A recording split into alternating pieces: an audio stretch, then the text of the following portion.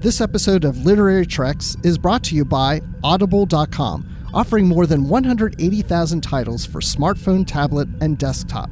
To get a free audiobook of your choice and to help Trek FM at the same time, visit audibletrial.com/trekfm. And also by Enterprise in Space, an international program of the nonprofit National Space Society. Find out how you can help science and education and become a virtual crew member aboard the NSS Enterprise Orbiter by visiting enterpriseinspace.org.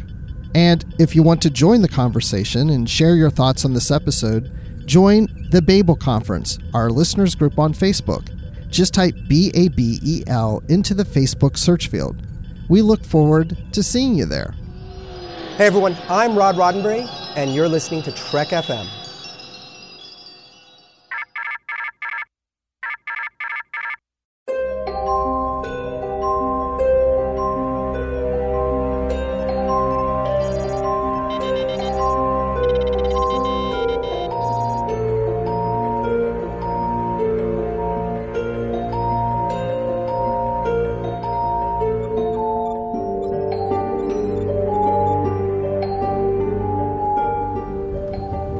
Are you taking all these books? I thought I'd take some light reading, in case I got bored. Welcome, everyone, to another episode of Literary Treks. This is episode number 255, Enemy Territory. That's the book that we're going to be reviewing on the feature of today's show. It's the third book in the IKS Gorkon series. I am just one of your hosts, Bruce Gibson, and with me in his hammock, I know you're probably going, what? A hammock? You'll know about that later if you listen to the feature. In his hammock is Dan Gunther. Dan, how are you doing? Not too bad, Bruce. Boy, I wish I could do this show from a hammock. That would be amazing. Have you ever had a hammock? I haven't. I would love a hammock, though. I think I've never really thought of it before, but now I really want a hammock. You know what? Not only do I want a hammock, I want a hamburger. A hammock and a hamburger sounds really good to me right now. I would be okay with that combination as well, for sure. Yes. Well, I love hamburgers. It's my favorite food, but that's not what we're here to talk about today. So as I mentioned, we're going to do the IKS Gorkon book 3 in the feature, and Justin Ozer from Earl Grey is going to be joining us. He's been on the previous episodes of this book series discussing it with us, so it really makes sense that he's back again to talk to us about it. But before we get to that, we have two news items. One is Waypoint. Now, we just did an episode where we went through the Waypoint special number 1 in 2018. Well, we have an announcement that we have a Waypoint special coming in March for 2019. So this is our second Waypoint special. And the blurb here says it's the anthology series celebrating 50 plus years of Star Trek, continues in this new oversized special featuring 4 all-new tales written and drawn by some of today's top creators. This new installment of the hit Waypoint special will revisit fan-favorite characters all across the Star Trek universe. So, when Waypoint had premiered, there was 2 stories in each issue, and then the series went away. Now we got it back as a special just a month or so ago, and now we're getting another special. So Waypoint definitely is back. Yeah, I'm really excited for this. I actually wasn't really expecting another one. I thought that was just kind of a special one-off thing, but it looks like they're going to continue at least one more special issue with 4 stories in it. And I got to say, I've really become a fan of the Waypoint stories. I think the last special had some really great stories in it, really amazing artwork, and the kinds of stories that you wouldn't normally get in an ongoing series or something like that. These are unique points of view and stories done by creators and artists who aren't part of like the regular crop of artists and writers for Star Trek comics. So I love this different perspective, and the fact that we're getting more makes me really excited. Yeah, I'm excited about this too. As we mentioned in the previous episode when we reviewed the Waypoint comic, it's like the comic version of short treks. It gives us that opportunity to tell shorter stories involving our main characters or side characters, or sometimes kind of story that doesn't fit into the regular narrative of a series. So yeah, it's really enjoyable. And just to see different writing styles and different artistic styles is also fun too. So it's not just an exploration of story, but also of art. So I do quite enjoy those. So the other news story we have is a Star Trek Golden Book. We had mentioned in a previous episode about Golden Books publishing Star Trek stories for kids. Well, now there's a third one that has been announced called Too Many Tribbles, and this is coming out in July. And here's a little synopsis on that. Captain Kirk and the crew of the Starship Enterprise come face to face with adorably fuzzy tribbles in this exciting and fun-filled Star Trek Little Golden Book. Captain Kirk and the crew of the Starship Enterprise are ready for almost anything except tribbles. When these small furry creatures invade the ship, Captain Kirk and the crew must act quickly before they are buried in fur balls. Star Trek fans of all ages will love this action-packed little golden book featuring Captain Kirk, Mr. Spock, and the rest of the crew from the classic TV series in a unique retro art style. You know, my daughters, they're not really big into Star Trek, but, you know, they're teenagers now. But when they were younger, I would have been reading these books to them, even if they say, no, Daddy, I don't want to hear that one. I'm like, well, no. You just need to give it a shot at least once. You know, it's like I would love to read this to my daughters. Yeah, I feel like I haven't picked up any of the little golden books, but I feel like I should pick this one up along with the previous two that have come out in the Star Trek series. My fiance and I don't have kids yet, but maybe someday. And I would love to have these in the collection because just the thought of sitting down and reading these with a kid, I think is really cool. And even if that doesn't happen, you know, I think these make really cool little collectibles and I would love to have them. Well, one day I may have grandchildren, so I guess I can read it to them. But honestly, I don't feel like I need to get these to read to my kids or my grandchildren or my great-grandchildren or whatever. I just grew up with little golden books, and to have Star Trek in that format is just something fun, and I would just like to page through it. And I mean, even the cover of this one just looks like a lot of fun, and it just makes sense that if you're going to take a classic episode of Star Trek for kids, you got to go with the tribbles, because that was one thing my kids really loved when they would always say, hey, Daddy, put in the tribbles episode or put in the tribble animated episode. Because my one daughter just loved it when the big tribble showed up on Kirk's chair in the animated series. She just thought that was funny. That's a great moment. Yeah, no, for sure. Kids, well, everybody loves tribbles, not just kids, I have to say. So I think, yeah, this is a really good choice for this book. And yeah, you know, I could use potential future kids as an excuse to buy these, but the truth is, you know, I'll be paging through them and reading them and probably getting just as delighted, if not more, than a kid would reading these. So yeah, and I just want to say to the listeners, I don't expect us to do a feature and devote a whole episode to reading the little golden books, but you know what? You just never know. Maybe we'll do like a little bonus episode for patrons where we read it as a bedtime story. That would be fun. I would love that. I think we definitely have to do that. Yeah, I'm actually liking that idea the more I think about it. So. Well, that's all we have in the news. And now we want to go to some feedback that we received about episode 253 that we had posted in the Babel Conference on Facebook. And this was our episode where we had Christian Hamburg on, the author, one of the authors of the Prometheus books. And we interviewed him about those books. And so we have one comment here, and it's from Justin Ozer. Wow. And Justin's coming on the show later. And Justin always posts a comment, so we appreciate that. But he says he's listening now. Great interview. He says that he really enjoys the Prometheus trilogy, and he thinks it got stronger and stronger with each novel. He says, I'm not sure if you mentioned this in the interview, but the speech that Federation President Kelazar Ziztrash, it's a weird Andorian name, gives towards the end of the third novel is absolutely amazing and one of my favorite scenes in any Trek novel.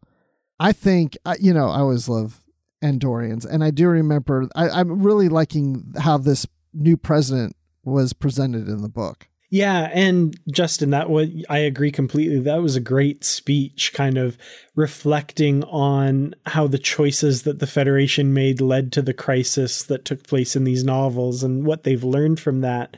And I think Star Trek is at its best when it's mirroring contemporary society and the issues we're facing. And this trilogy, I think, did a really excellent job of doing that and really earned its place in, Star Trek stories of the type that really have a deep meaning, and I think carry on that tradition of presenting dilemmas that we face today in a futuristic setting to make us really think about how we need to make the world better and that sort of thing. I'm kind of rambling, but I definitely agree. This is an underrated trilogy. I think more people need to read it than probably have. I feel like it might get dismissed from people who read other Star Trek novels, but I think it really deserves a good look. And I love these books, I do have to say. Yeah, I love these books too. And when they came out originally in German, I couldn't read them. And I was disappointed by that. And I was just thinking about it today, how wonderful it is that not only am I able to read them now, that I've read them in English and actually got to talk to one of the authors. And when these books were originally published, I never expected any of that to happen. So to read the books and hear from one of the authors is a great privilege, and I really enjoyed it. So, and thank you for everyone else who liked our post about the show. Not just me, Dan, and Justin, but Patrick, Kenny, Oz, Ralph, Vinny, Adam, and Steven. Thank you for liking the post on the Babel Conference, and we look forward to more comments about future episodes on our post in the Babel Conference. So I say, since we were talking about Justin's comment, we should go right into the feature with him. I agree completely. Justin, come on in. Okay, so now we're into our feature, and we're going to review the third novel in the IKS Gorkin series called Enemy Territory by Keith R.A. DeCandido. And, of course, Dan's going to do this with me, but we can't do it just by ourselves because the last two IKS Gorkin books, we did it with Justin Ozer, and so why not have Justin come back in all his Klingon form? Justin, how are you doing? Kapla! I'm doing great. It's great to be here for a third time, yeah. And was I supposed to read the book, or is that later? Yeah, well, no, yeah, you're supposed to read the book, but that's okay if you didn't, because we'll tell you about the book, and then you just react to that. Mm-hmm. Sounds good. Just pretend you know. read it. Maybe while you're describing it, I'll just quickly flip through Data Style and read it. Oh, I just read it. Okay, good. Perfect. I'm all ready. Wow, so you're an android and a Klingon. Yeah, that's weird, isn't it? Do Klingons make androids? And what would they be like? I don't know. Maybe they're called Datas. Took me a second there. Oh, man. I thought, oh boy, that wasn't very funny. No one laughed. It took me a second. I was like, oh wait, you have really to put funny, the little apostrophe there. That's kind of what made it I funny. love Dan's face. You can tell we're in a good mood, listeners. Oh boy. It's because we read this book. That's why. That's sure.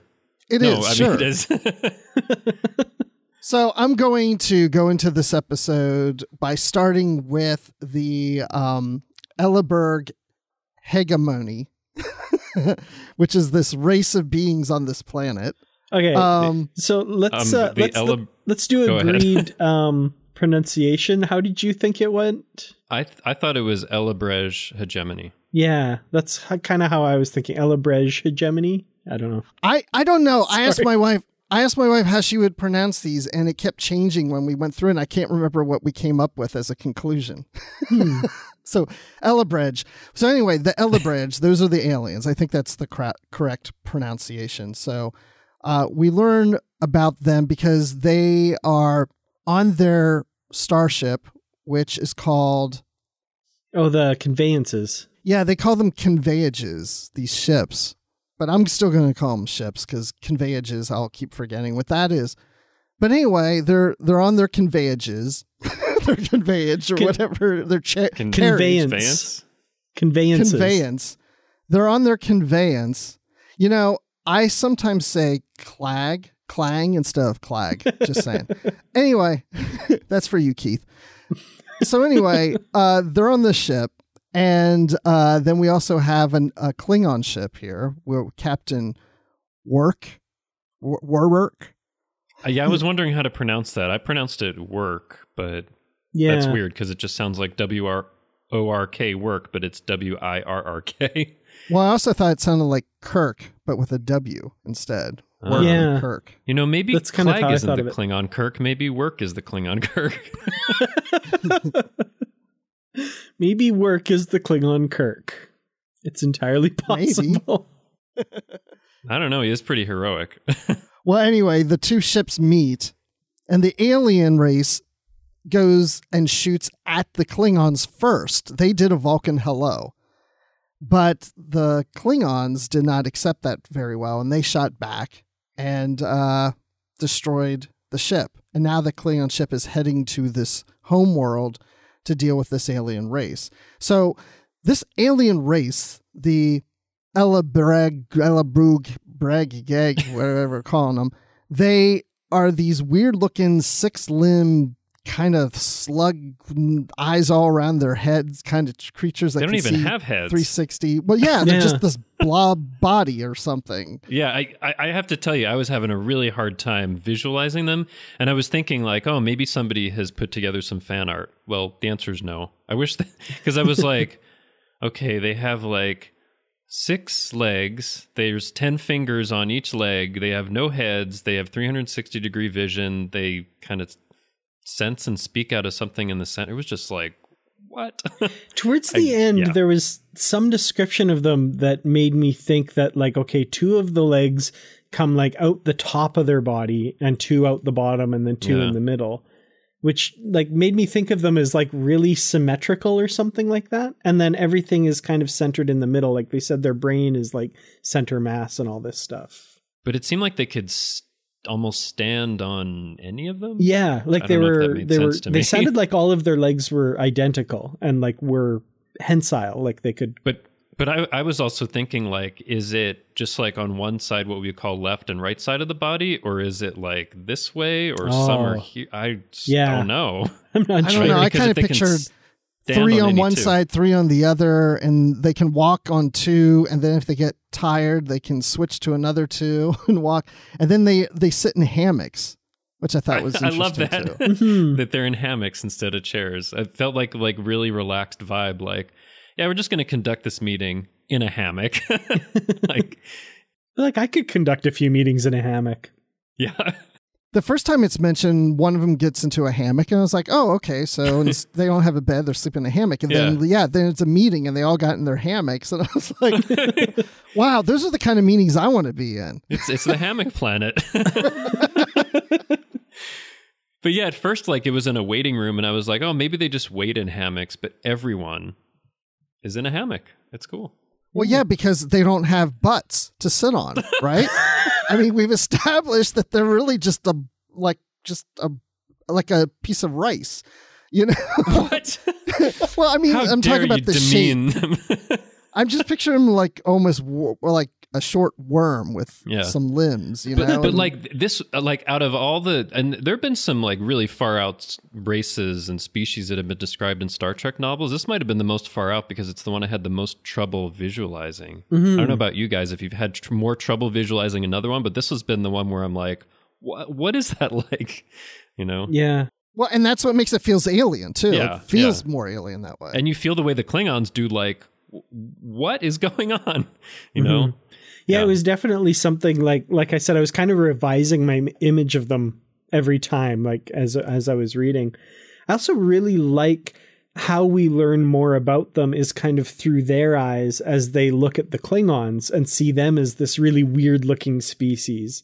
And, you know, how many what is that eyes? thing growing out of their torsos? Yeah, they have some like sort head. of thing out of the top of their heads, and it turns out that their brain is in there. And I mean, there's no protection, but they've got those ridge things, I guess, you know. And can you believe they can only see out of those 2 holes? You know, like, whoa. Well, see, the way you're describing them and their perception of the Klingons is how we were just doing about the Lebreg or Lebrej, whatever. Yeah, no, exactly. And I also I really appreciated how it kind of filtered through into their society versus the Klingon society as well. Like when one of the Klingons says like, you know, I wouldn't do that by turning my back on them or something. And they're like, turning your back? Like, what? Oh, What's a right, back? because you can only see out the front. That makes sense. You know, I love that. It was just a nice little touch like that. Yeah, it was fantastic because like it made me imagine if we made first contact with a truly alien species, that's what it would be like. We'd be like using all of these things that we're used to in our language, and they'd be like, well, what do you mean? Like we have no concept of that. It's pretty great. Yeah, I like the idea of the Ellebrae can see all around them. Mm-hmm. I mean, Yeah. that seems logical. It does seem limiting that we can only see one direction. I know. They were putting all these arguments, and I was like, huh, we are pretty limited, aren't we? Yeah. And just the fact that the one says like, I don't even see how a species could possibly exist like this. Like, how could they even do the most rudimentary things? And yeah, if that's a sense that you're completely used to, you couldn't even conceive of it being limited that way. Like, I thought that was brilliant. Well, let's talk about their society, because they have lived with the impression, and even through their religion, that they're the only species, the only race that exists in the universe. So when the Klingons are discovered, in a sense, a lot of people don't believe this is a real story, that it's fabricated.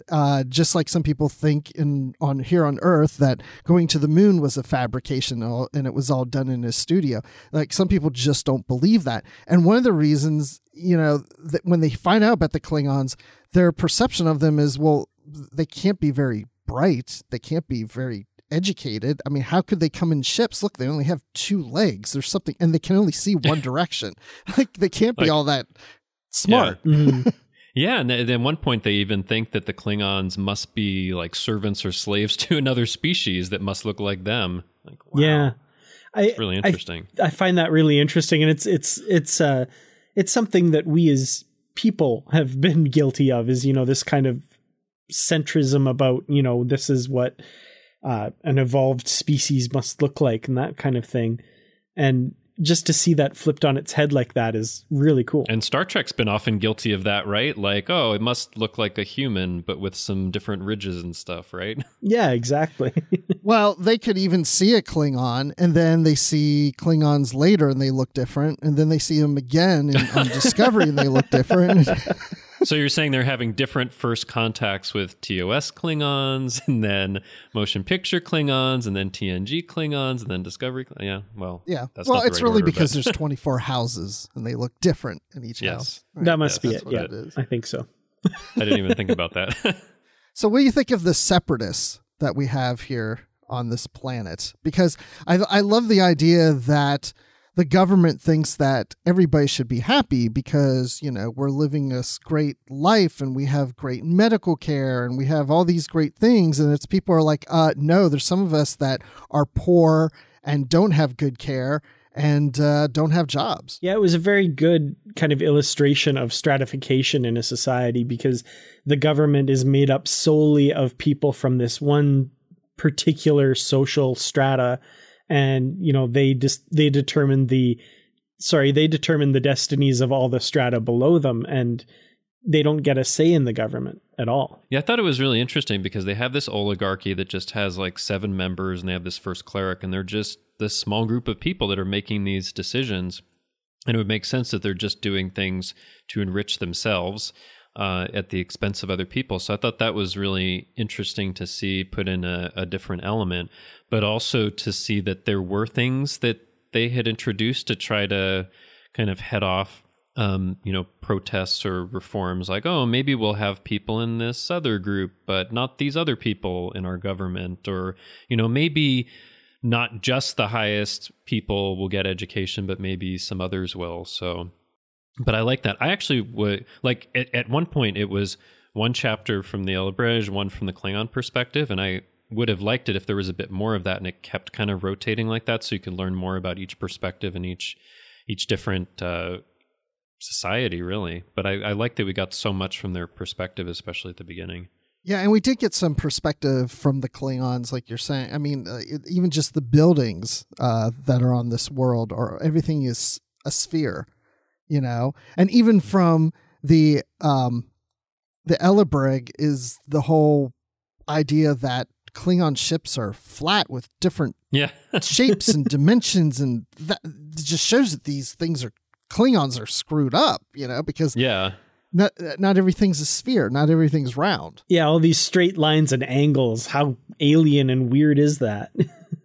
Like what is that? And I think at a certain point, one of the Klingons is like, do all they do is circles and spheres? They get really annoyed by it because for them it just seems alien. Yeah. Well, speaking of annoyed, we have a character named Kurak, and we've mentioned her in other episodes, and she's the engineer of the Gorkon. And we come to find out that, she's got this really bad attitude about the Defense Force, and that she is all like, just doesn't like where she is and what she's doing and all these things. And we find out that she's suffering from alcohol poisoning. And has something to do with her depression of being on the ship. So I thought that was a very interesting take on her with the alcohol poisoning, even to the point that when the doctor tells her, if you have just one more drink, you will die. And she's like, I don't care. I'll have a drink. I'm okay with dying. Yeah. And like the other interesting thing about it was, I think the Dr. Borak says at one point, like, I've never seen this in a Klingon before, because usually they can take whatever. I mean, so Kurak must be taking it to such an extreme that it's gotten really bad. I thought that was really interesting, because this takes place some weeks after the last novel. And it seems like since that mission at Santara that she's been like even more depressed. And I think part of it came from like in the other novel, I think Lokor, who's the security chief, had said something that seemed to threaten her, that she needed to stay in, or that if she didn't do what she was supposed to, that he would make sure that, the nephew wouldn't join, who when he joins, she would leave. So she feels like boxed in by these circumstances, and she's just gotten so extremely depressed. It's really gotten to the point where she doesn't care anymore, at least for most of it. Yeah, I really appreciated this kind of examination of her character this time around, because like you said, in the last novel, we got a little bit of it and we see why this is kind of happening.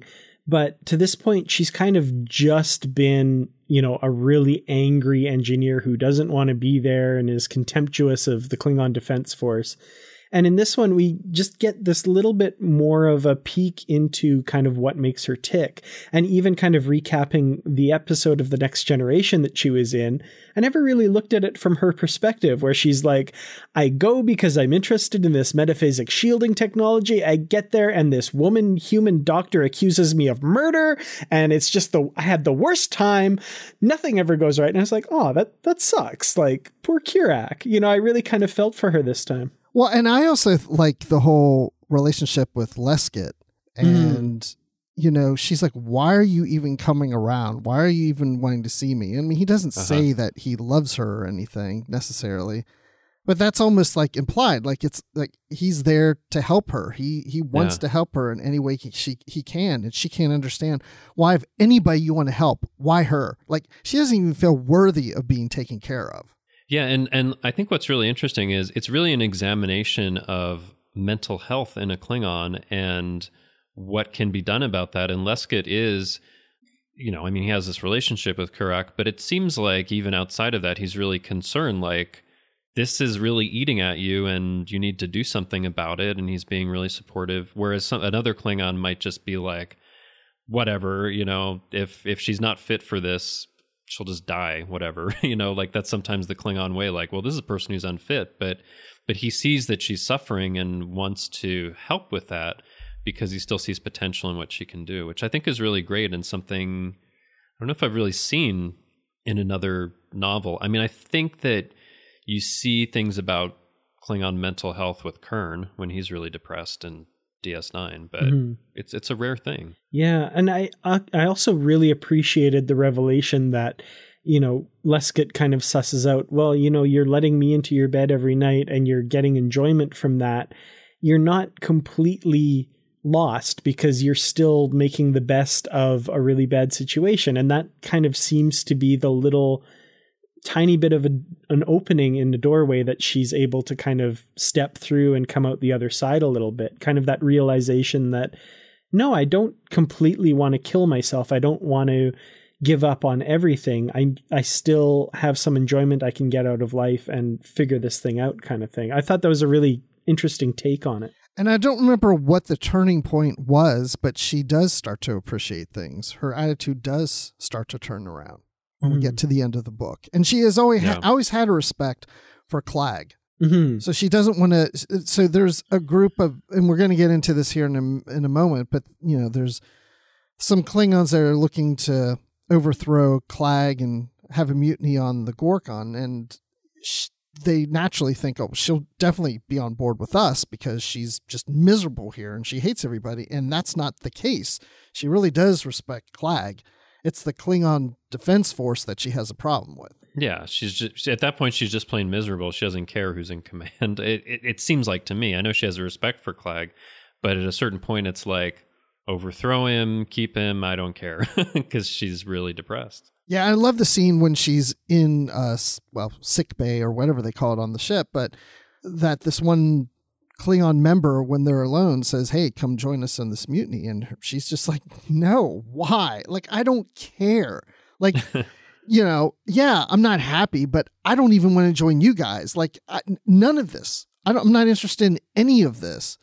And it's almost like I relate to her in the fact that, sometimes you just, I don't like everything that I'm situated. I just need something different. I need a change. It's the Klingon version of office politics. She just doesn't want to get involved. Assassinate your superior, whatever. I'm going to be in the break room.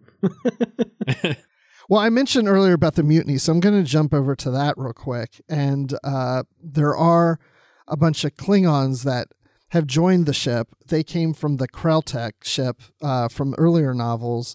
And now that the missions have ended in those two-parter books, the first two books that we read, there's this underlying thing going on in the ship where people are like, hey, we need to overthrow Clag and take over the ship. And so what did you guys think of that subplot of the mutiny? So there was this thread going on, and I was wondering where it was going. And I think it makes sense based on what happened in the previous novel that there might still be some people who aren't happy with Clag. They're part of this ship that was fighting against his forces. But then I thought about it afterwards, and I was like, if the whole thing was removed, does it really affect anything except maybe one of the topics that we talk about a little bit later? But I just wondered actually whether it was necessary. I don't know how maybe necessary to this story it was, with the exception of providing Kurak with the turning point that comes later in the story. But that's true. To me, it really felt like just kind of the threads that are kind of weaving through this whole series. I like the fact that the whole two-parter before happened and there's consequences for it. It's not a small thing that Clag and his crew did. They went up against their general and rallied a bunch of Klingons to fight with them against their own forces. And even though it was sanctioned afterwards by Martok, the fact that there's still those lingering feelings and the fallout from that, I think, was really good and very much welcomed by me, because it would not make sense if there was kind of no consequences for that. Yeah. No, it makes sense. It just felt a little bit like there was a lot of energy that was being put into it that maybe I would have preferred a little bit more about the Elebrej society or their perspective. It was fine, and I mean, it makes sense, and it moved things along for a couple of characters. It was just something that I wondered. But yeah, in thinking about it, it's almost like, I mean, we talked about this a little bit with the previous book, like, people are talking about, fighting other Klingons, and, it's part of their tradition to assassinate their superiors if they're not doing their job. So it's almost like what happened before was on just like a bigger scale, almost like a ship or a group of ships is looking to assassinate like another group or something like that. It's kind of how I think about it. And now that there's some of those forces on their ship, it's just, it makes sense because that was a pretty intense struggle. But it just felt like there were like these little things throughout the novel, and I just wondered if maybe probably would have liked because I like the Elebrej society so much, I actually wanted to see more of it. Mm-hmm. I kind of almost hope it shows up somehow in another novel. I don't think it ever does, but I'd love to see more about these people for sure. Or maybe like even like a reference like it happened in the Time 2 book. Yeah. With the Centaura. Well, that's the one thing I was wondering. I was reading the book because the first 2 books were 2-parters, and I wondered if this was going to be the same way. Me so too. I was a little surprised as things were going on. I was like, I think this is wrapping up. So we may not see the Ella Bridge anymore. It doesn't seem like it. Yeah, and that's another thing that was interesting. Like at the beginning I was like, it's probably a 2-parter, and then I was like, it's probably 1 part. Wait, no, it's going to take a while to wrap up. It's probably I kept going back and forth thinking whether it was 1 or 2 parts, and I didn't want to spoil it for myself. And then toward the end, it was like, yeah, it's just this 1 part. Well, I wonder if the whole subplot of the mutiny is going to lead into the next book, and that is kind of the 2-part of these books coming up. I don't know. Yeah. Well, and it's the Ella Bridge has the separatists. And we have a mutiny being formed on the Gorkin. So there's like a parallel there where, whether it's a bridge crew or society, not everyone's happy and everyone's trying to overthrow the other. Like no one's ever going to be 100% happy with the leadership of a ship or a planet or a country or whatever. Mm-hmm. I mean, just look at politics today. That's true. Although there is like a certain line that you cross over when it gets into like rebellion or mutiny or whatever, right? As opposed to just like, we don't like this and we're going to try and go through this process. But it seems like for the Ella Bridge, like there's poverty and there's starvation and there's like all these difficult things that are getting them to rebel. For the Gorkon, for the mutineers, it was almost just, it's not like they're really suffering physically. It's just that they don't think their captain is honorable and they want to do something about it. So it feels almost like in the case of the Klingon ship, it's more a part of their tradition and their privilege, whereas it was kind of a bit life and death for the Ella Bridge. Well, and when I think of Klingon ships, I always think they're always trying to overthrow the captain. The first officer is always trying to get in command at some point. It just seems to be the Klingon way. I mean, it's not like Voyager where you have the Maquis come on and the Maquis weren't forming a mutiny. I mean, Janeway and Chakotay handled that situation beautifully.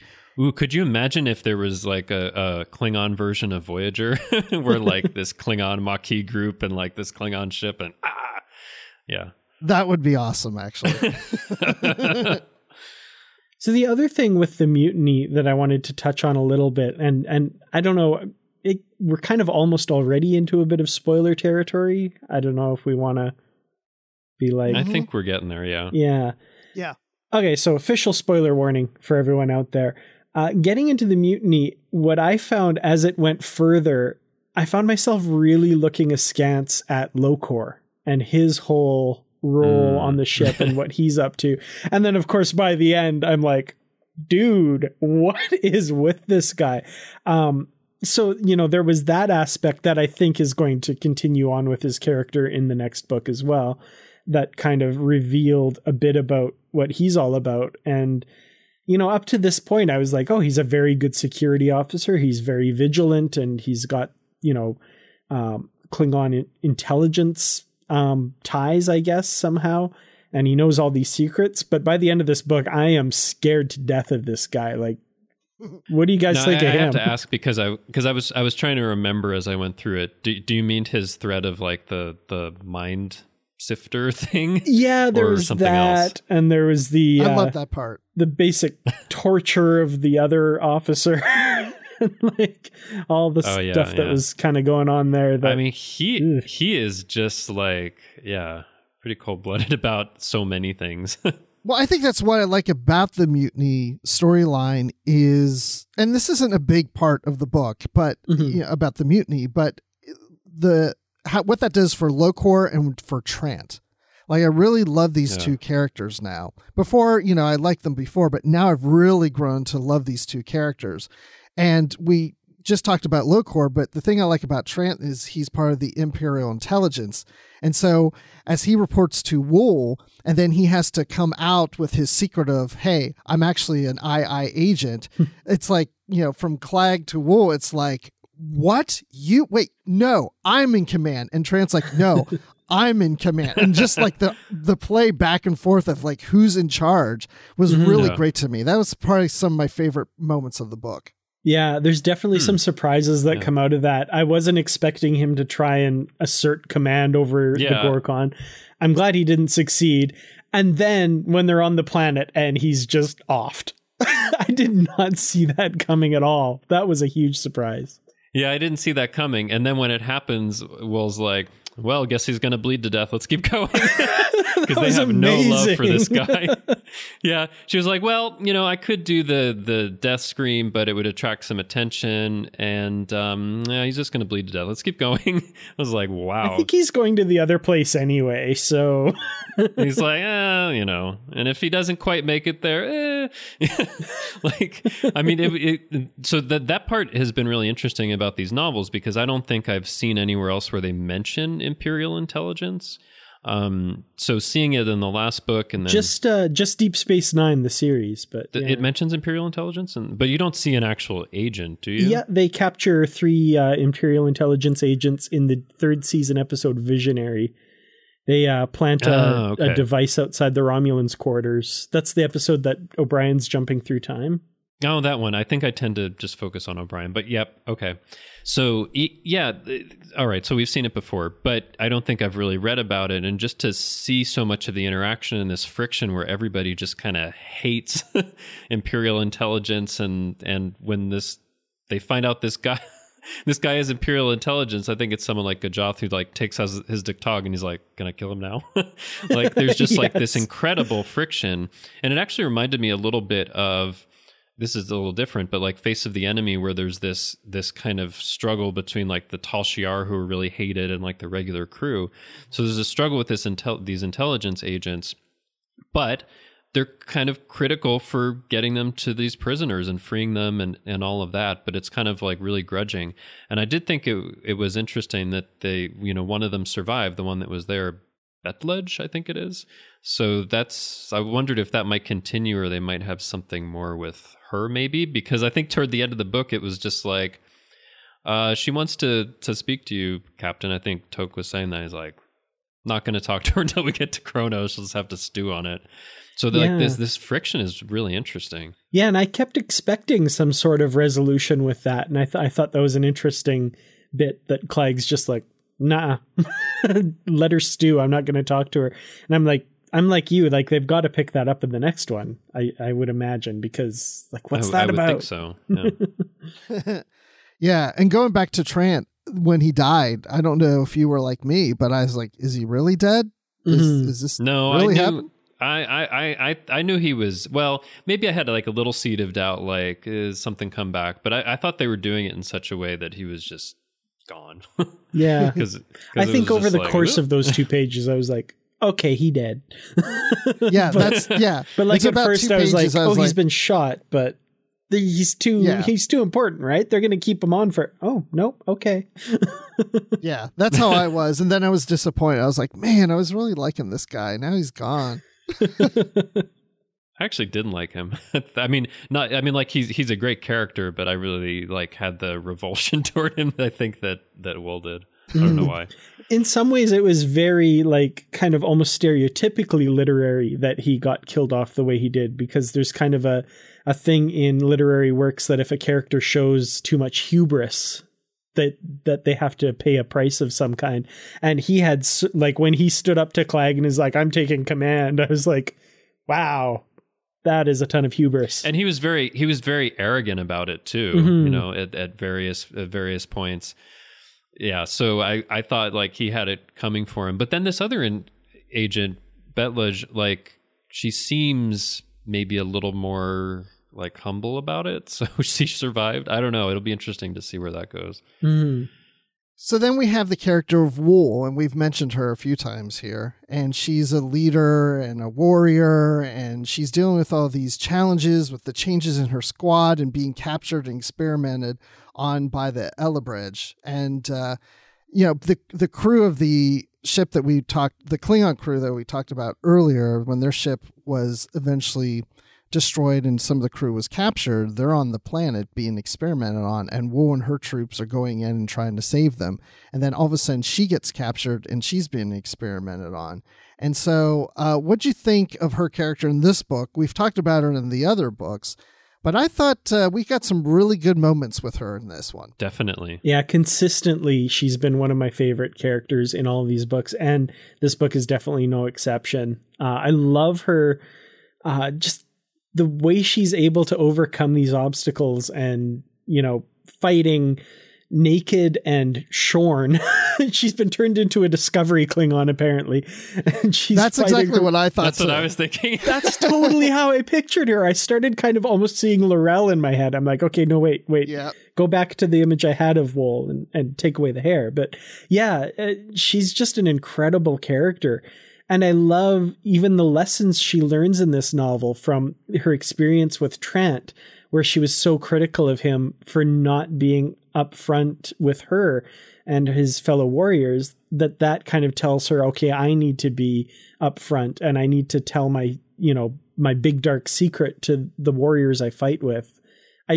That whole story from beginning to end, anytime she was on the page, I was loving it. Yeah, because she's talking about, if you're going to be warriors and you're fighting together, if you're a team, you have to be honest with each other. And Trent, you've been keeping a secret. How dare you? Mm-hmm. You have to be honest when we're a group of warriors and we're an army together. Oh, wait. I've been doing the same thing. Oh, crap. And I love that. Yeah. And what was really great about that was and it's been over the course of these 3 books. So it's been, very much earned, and it's not just coming out of nowhere. Mm-hmm. Because, at the beginning, that the first book, I think, she has this secret that she was part of this noble house. She was in disgrace and then becomes like a common soldier. And then in the first book, they made her a leader, and she was like kind of wondering if she could do it. But she really through like her feats in battle, but also in really, I think she's really deft at Klingon social customs or something, because she really knew how to get them to work together and for them to respect her. And then some of the people in the squad die and there are new ones, and she's working with that. And in this book, she finds a way to get some blood wine and have them tell all their stories and whatnot, and it cements them even further. And then she does this thing that's probably going to be the subject of some songs, right? Where she just breaks out of this terrible situation, and with just one weapon, and is just running around and doing her thing, right? So, and then it gets to the point where she tells this story to her squad, I have to just let you know that as part of this noble house and all that. And there's this long silence, and they're like, no, that couldn't be. You're too great of a warrior for that, and a lot of them are just it doesn't matter, and just to see that, it just it felt so good, because she has all this respect and this love from her squad, and she's just doing an amazing job. I mean, while I was reading this, I was like, what's the next step for her? I mean, she should be one of the people that leads a company. They call it a cost of we, right? She should just keep moving up, and she would even be amazing as, I don't know, even further as a first officer, captain, or whatever. It's just really impressive how this character we'd never heard of before has been built up to the point in these 3 books that she just has such an incredible journey already, and I really want to see what happens next. Yeah, and that's the thing. I think, especially in book 2, I was really curious to see what was going to happen with her next. Not just the fact that she killed her son, but where she is in her career as a Klingon warrior. I mean, she seems like you said, she should be advancing into something more prominent, whether it's a first officer or a captain or something. And I'm just wondering if that's what we're building towards, maybe even into the next book, where what are we going to see more from Wool? And maybe if it doesn't even happen in the next book, maybe Keith DeCandido had some ideas for this character later on that he never got to. I don't know if she's even appeared in other books outside of these. I'd have to I don't want to spoil what happens in the 4th book, so I don't want to research it yet. I know. I've been really wanting to look her up on Memory Beta, and I've really had to resist the temptation. I've had to resist too. Yeah. Well, we're going to read the 4th one, in about a month, so we'll check on it after that. But yeah, I wondered as well, maybe he picked it up in some other books or somebody else did, because just a fantastic character. I mean, I think it's to the point that she's actually one of my favorite Klingon characters, whether we see them on screen or in the novels, which is really something. Yeah, I think that's definitely the case for me. Just one minor thing, too, I wanted to mention was, I can't remember exactly who said it, but basically says to her, no, that woman you're talking about, she died. She died with her house. You were reborn. You are a new person now. I thought that was just so touching. And Like if Klingons had tear ducts, she would have cried. Exactly. It was really wonderful. And there's some truth to that. Like she's living a different life now. She's really a different person and has remolded herself, but not like faking it, but she's authentically like this person that's this fierce warrior and this protector of her squad and all of that. It's really something. And I think it's good that we're given hints of a backstory to her over time, which just makes her even more and more interesting. So speaking of backstories, Rodek is on the ship, and his backstory is he's the brother of Worf, and of course he was Kern until he was reinvented into Rodek. And when we saw him in the second book, we saw that he started to remember that he was Worf's brother, or have some memories of Kern, what Kern had memories of Worf, but he doesn't know he was Kern. He's just having these kind of flashbacks, these little memories, and we're seeing this from some medical tests. And so I really thought by the time we got to this book that we'd really start to see him come into his realization of who he really is. And we didn't quite get that, except for one quick scene near the end of the book. And again, spoilers, but as the mutiny is taking place on the ship, Kodak is shot at basically in the face. And he has one fleeting thought.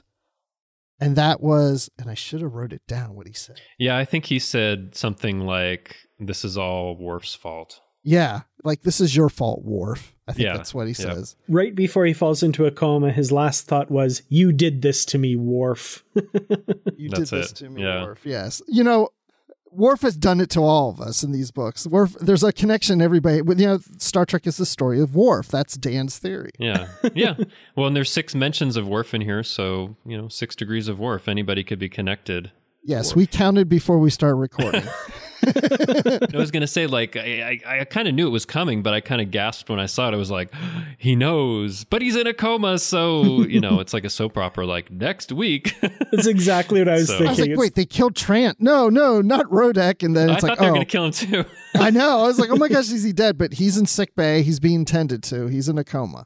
Yeah, this whole thing with Rodek. First of all, I think the best thing about having this character in the novel is that I get to picture Tony Todd playing him, who's just the best, But yeah, this has been slowly building from novel to novel, so much so that I thought, the next novel is going to be all about that. And then we get to this novel and it's just little drips and drabs, and then that big moment, like you mentioned at the end. So I love that it's not just, Keith DeCandido is playing the long game here, and we get these threads woven through all these stories, and it's not just, dumped on you all at once. It's a really nice, slow, methodical way to tell a story, and I'm loving it. It's great. I mean, it really makes good use of this being a series, right? Because there are these little things that have been threads since the first book, but this third book is still its own story. I just love that kind of storytelling where there are little threads that get passed through, but maybe it's a different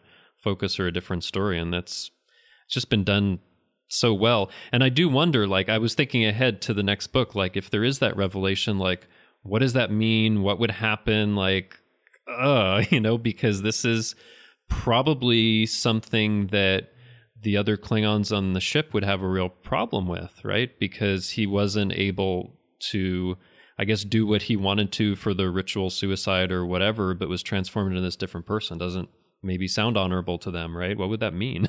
Yeah, and having not read the fourth book like you guys, it just dawned on me, if he comes to the realization that he's Worf's brother and others, especially Clag, knew about this and had been lying to him, he could be angry and help lead the mutiny and and really there starts to become a war on the ship.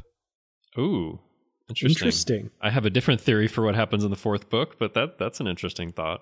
It just occurred to me when we were talking about it. Because I actually was thinking, the fourth book is called A Burning House, and at the end of it, they're going to, at the third book, they're going to Kronos. So I'm thinking there's some crisis there on Kronos they have to deal with. But I could be wrong. Well, and Worf is on Kronos, right? So gotta have Worf. I do honestly believe we're going to have a lot of Worf, probably. Yeah, I don't know. I think Worf. That's my guess too. Is he'll make a return in the fourth book here for sure. Well, and if Rodek's going to remember he was Kern, what a perfect opportunity when they go back to Cronus. He remembers. That's probably why he's in sickbay, because he'll wake up from the coma and is like, oh my gosh, I remember everything. Where's my brother? Oh, there he is. He's Great. right there. You know what's interesting to me is reading this book is the cover, and we pretty much sussed out that the Klingon on the cover is Lesket. And he doesn't, like, he plays a role in this book, and he's a presence throughout it, and does his typical Lesket things. He pilots the ship. And we also find out he's been taking care of Kurak. She's been getting totally wasted drunk every night, and he's basically been force feeding her sober up pills, I guess, and shoving her off to work in the morning every morning. But it's interesting that they chose him to be the cover with this stylized Batleth. I kept expecting him to be in some sort of big Batleth fight, but it never really happens. You know, I wonder, because his face is obscured a little bit, and maybe he does look like Lesket, but isn't Lokor also an older Klingon? Could this be him? It could be. The forehead ridges and eyes just match Lesket exactly, though. Like, I'm pretty sure they used that as a model. I looked at Lesket's pictures. I think it looks a lot like him. Yeah, now that I look at it more closely, I guess you're right. But I mean, what does that mean? Is that foreshadowing some larger role in the next one? I don't know. I don't know. Although the next one came 3 years later, so I don't know if I don't think he'd written that one yet. Yeah, I'd be curious to talk to Keith and see what the process was. Maybe there was just a bunch of art done for Gorkon, and they picked that one because it was the coolest looking. Yeah, let's ask him on Twitter, because I'm really curious now. Is this Lesket?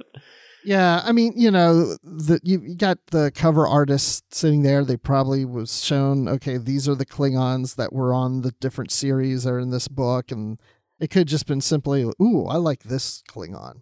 I'm going to use this. It could very well be, cover. yeah. I kind of wish, though, it would be like Wool, because I want to see what she looks like. Yeah, I would have loved to have seen really, Wool. Maybe that is Wool. Maybe Wool looks like Lesket. Not in this novel, at least. No. Not anymore. Yeah, no, definitely a lot less hair than that. At least at the end, for sure. Yes, very Laurel looking now, right? Laurel season 1. Exactly. This is so confusing. Who has hair and who doesn't anymore? I don't know. Getting all confused. I know on the other side of the page, Justin, we were talking about, you were kind of hoping that Lesket and Gajoth would team up at some point in this novel. Oh, yeah, that's right. I don't know why I thought of it, but I like that Gajoth is kind of like a writer. He likes to write poetry or music or whatever. And for some reason, I just like Lesket's personality, and I want him to be in a Klingon poetry slam with Gajoth. Why not? I would totally read that. I think even if that were just like a short nothing to do with the novel. Yeah, a short story about their poetry slam. Yeah, that ends in a Batleth fight, maybe. Okay. Everybody's a critic, right? I'm making a note to send this idea to CBS for short treks. Perfect. Yeah, maybe. I don't know who in Discovery you would have do that, but these short treks should be about anything, anytime, right? Maybe we'll have a Gorkon short trek. That Very would be unlikely, awesome. but I can dream. I mean, only we would enjoy it, but we would enjoy the heck out of it. Oh, yes. Yes, we would. Yes. There needs to be a cameo in there with Keith DeCandido as a Klingon. Yes. Oh, that would be awesome.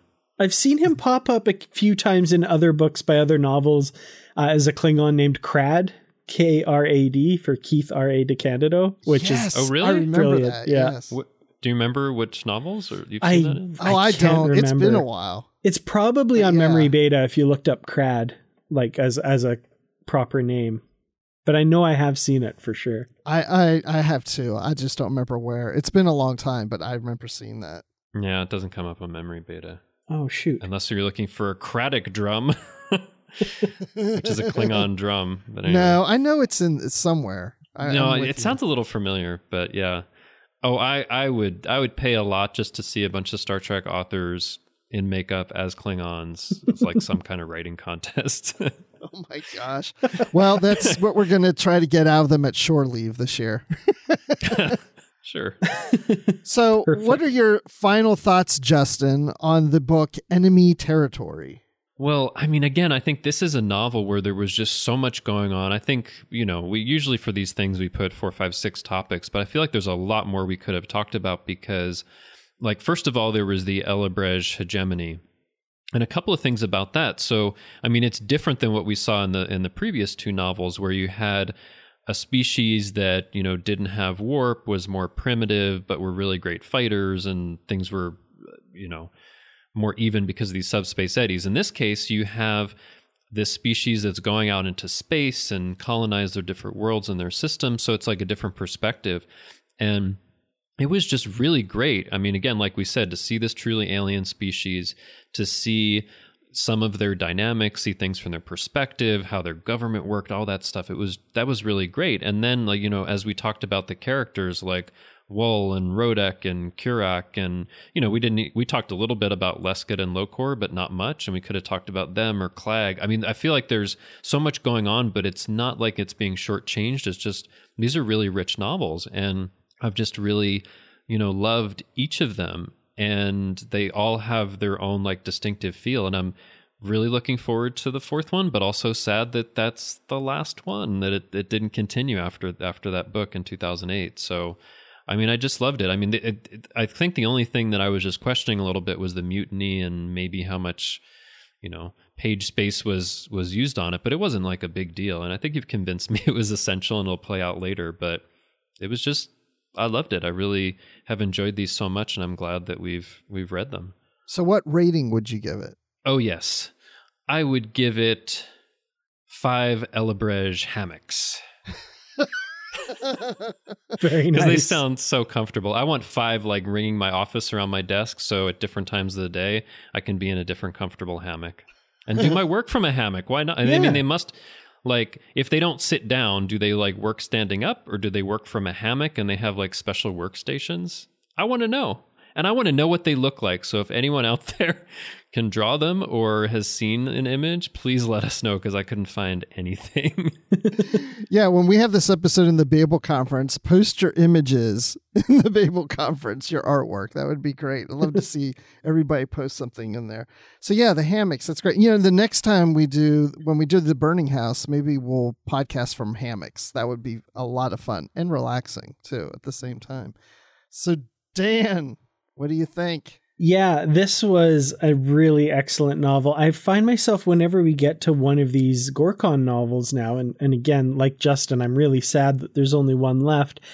I find myself really looking forward to kind of settling down with these characters and reading about them. Much more so than I would have anticipated starting this out. I was kind of skeptical about an all Klingon series.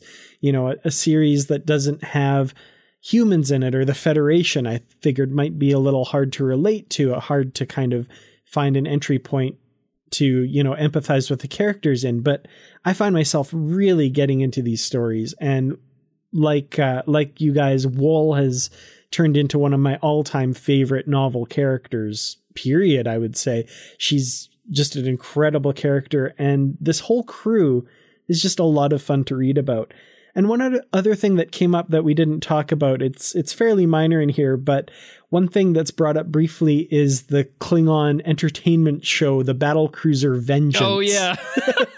Which I love, fantastic. Bringing that forward from the final reflection, and the kind of meta humor that the author imbues that with. Like the alien races with the kind of fakeish looking makeup that don't really look how they really look in real life and stuff like that. I just, the kind of nod and wink at the audience reading that. I love stuff like that. So there's so much to love in this novel. And honestly, I couldn't find anything in it that I didn't appreciate or enjoy. I think every minute I spent reading this book, I really loved. So I have to give it 5 out of 5 Elebrej conveyances that, have really powerful weapons, but unfortunately get blowed up pretty easily.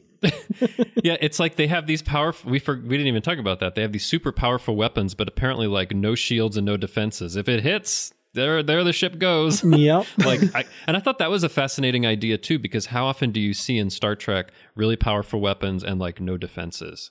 I don't know if we do, because it seems weird. Yeah, you're right. We didn't even touch on that. There's so many things I feel like, we could just keep talking and things are going to keep coming up like that. But I'm with you guys on this. I was thinking how I really enjoyed the first two books, but now that I got to this third book, I like this even more. I mean, so far, this is probably my favorite of the three. And I don't really know why. Maybe it's because I'm getting to know these characters more, so I'm more invested into the characters. That helps a lot. I like the idea that the Klingons aren't there to conquer this world, but the Elebrej think they are. And so they think they're a threat when, Klingons typically are, but in this case, no, they weren't. But, I thought about how Earth would respond if an alien race were to come and the way the Elebrej are and how the different, the government works and how that relates to the church and the different philosophies of life and where we stand in the universe and what does this mean. It's like you could even go even further into this book, which, I mean, it doesn't, but I mean, Keith could have gone even further with that, which would have been even more interesting. But there's just so much going on. But I would say, how I feel about this book, I would give this 5 out of 6 Elebrej limbs. Like, an Elebrej, he lost an arm, so it's 5 out of 6. Wow. Okay. And that reminds me, like, for the Klingons, they're like, they wave their arms so much and they can't like look at them. It's like, look away, look away. And then for the Elebrej, they're like, their hands never move. It was just so great. And I did find myself, Bruce, like thinking like, okay, if we were the Elebrej and this other alien race that was totally different came, of course I think we'd find them threatening, if they came and destroyed our ship or whatever. So yeah.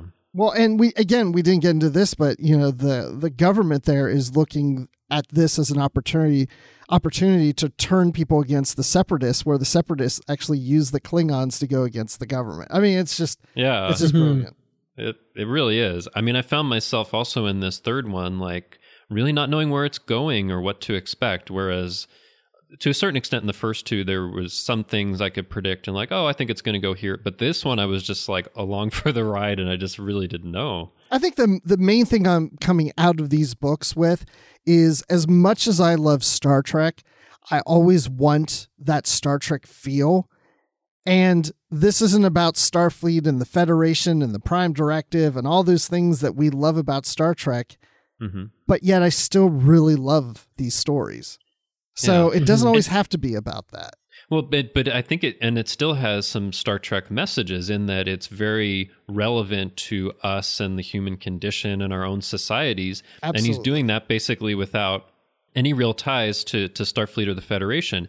I mean, I think like reading these books convinces me that if CBS went ahead with like a Klingon focused series, that it could work, that it could be really great. Like you don't actually have to like have it centering on Starfleet characters, which I didn't quite expect beforehand. I was like, if they had something and it was like done this well, absolutely. And I would still think of it as Star Trek because we can still kind of glean the same messages because of how it's done. Yeah, that's a good point. I mean, even if it was a series not even about Klingons or the Federation, I mean, it would have work. A Romulan series or whatever. I mean, from another perspective would just be fascinating. That would just be so groundbreaking because we've never had that, Yeah, maybe a series about Khan. Ooh, wait, I think they're talking about that. Anyway.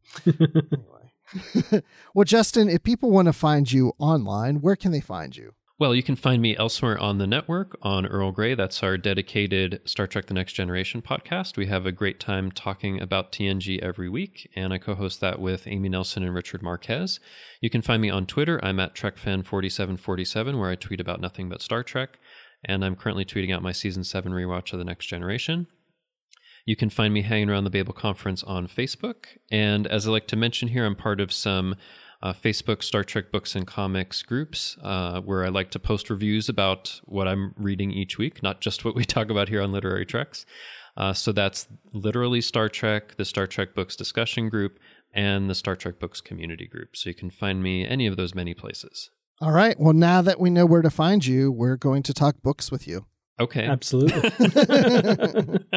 Which we already do anyway. So. Absolutely. I love it, guys. It's just so wonderful being able to talk about these things, because oftentimes with the novels, I read it and I post like a little review, but I don't have anybody to talk with about it. So it's great to talk with you guys about it.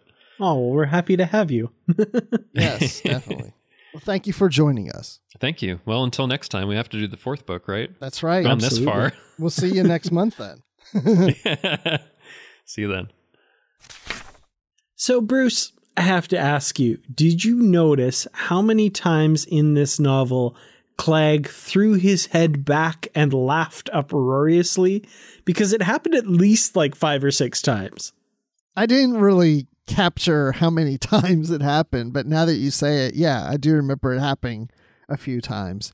I could be exaggerating. He's got a good bit. sense of humor. Well, yeah. He does. It's kind of funny. Exactly. It's one of the few things I remember him doing in the episode he's in, A Matter of Honor. So Keith very much picked up on that and just has him do that all the time, which I think is an interesting character trait for him. You know, the episode A Matter of Honor, I just watched. I mean, I've seen it before, but I just watched it again last night. And it's really funny because just to, I've always picturing those actors as these characters when I read the books, but the one thing that really stood out to me from that season 2 episode is the makeup of the Klingons. And it didn't look that good to me. Actually, it was kind of ruining my impression of the characters as I visualize them in the books. I'm like, ooh, I don't want to remember them with the makeup. I mean, at the time when I saw it, I thought the makeup was great, but compared to how elaborate the makeup is now, not just on Discovery, but on later versions of Star Trek, it's so much better. Yeah, I always, because Clegg has kind of that big, like, huge mound on the top of his head or something. Yeah, there's one point it looks like it's just laying there, like it's not really connected to his head. Yeah. I've been wanting to go back and watch that, but maybe I don't now. I don't want it to really like color my impression, I guess. Well, just watching Riker eat is all worth it right there. Perfect. Yeah. Well, it's fun talking about Clagg's head and Riker eating today, but it's not the only thing we've been discussing here on the network. So here's a quick look at some of the other things you may have missed elsewhere on Trek FM. Previously on Trek.fm. Literary Treks. I just want to sing. After every time I hear the title of this book, I want to sing, "A time for war, a time for peace."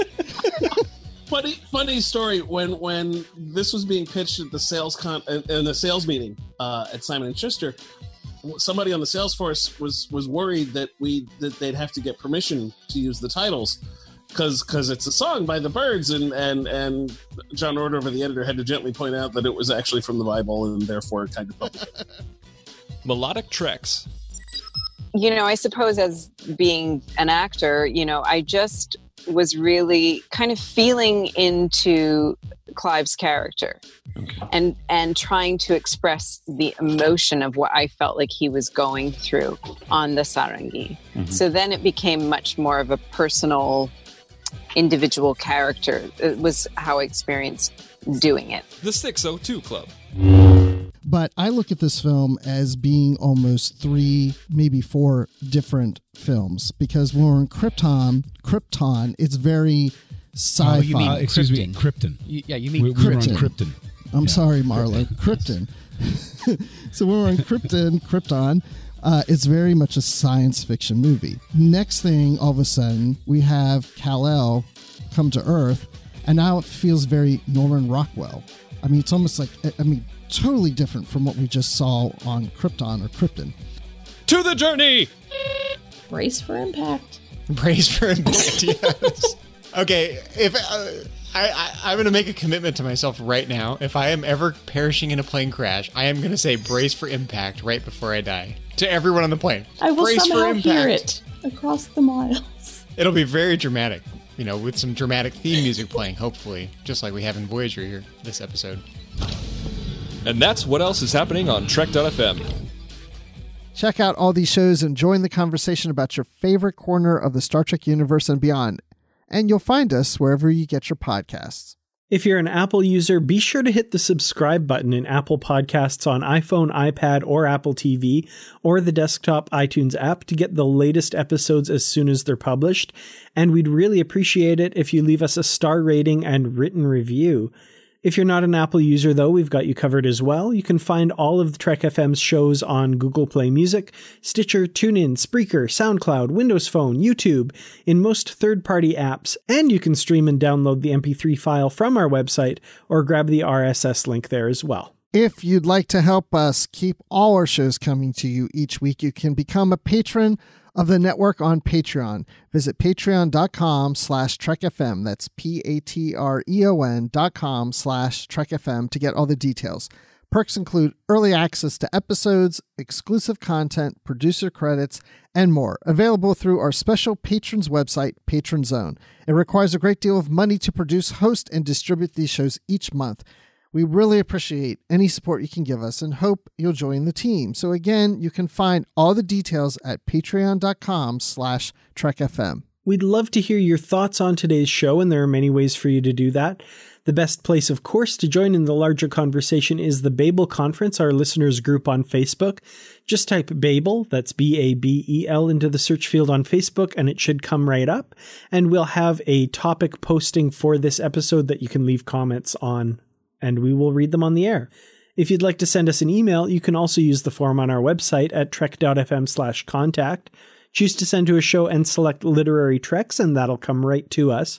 You can also find the network on Twitter, we're at TrekFM, and on Facebook at facebook.com/TrekFM.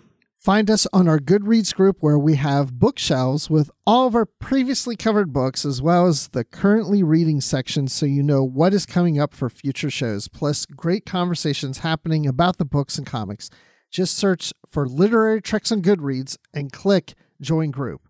And we'd like to thank Norman C. Lau, Ken Tripp, Greg Rosier, Brandon Shea Mutala, Justin Ozer, and Jeffrey Harlan for their support of the Trek FM network and being associate producers for Literary Treks as well.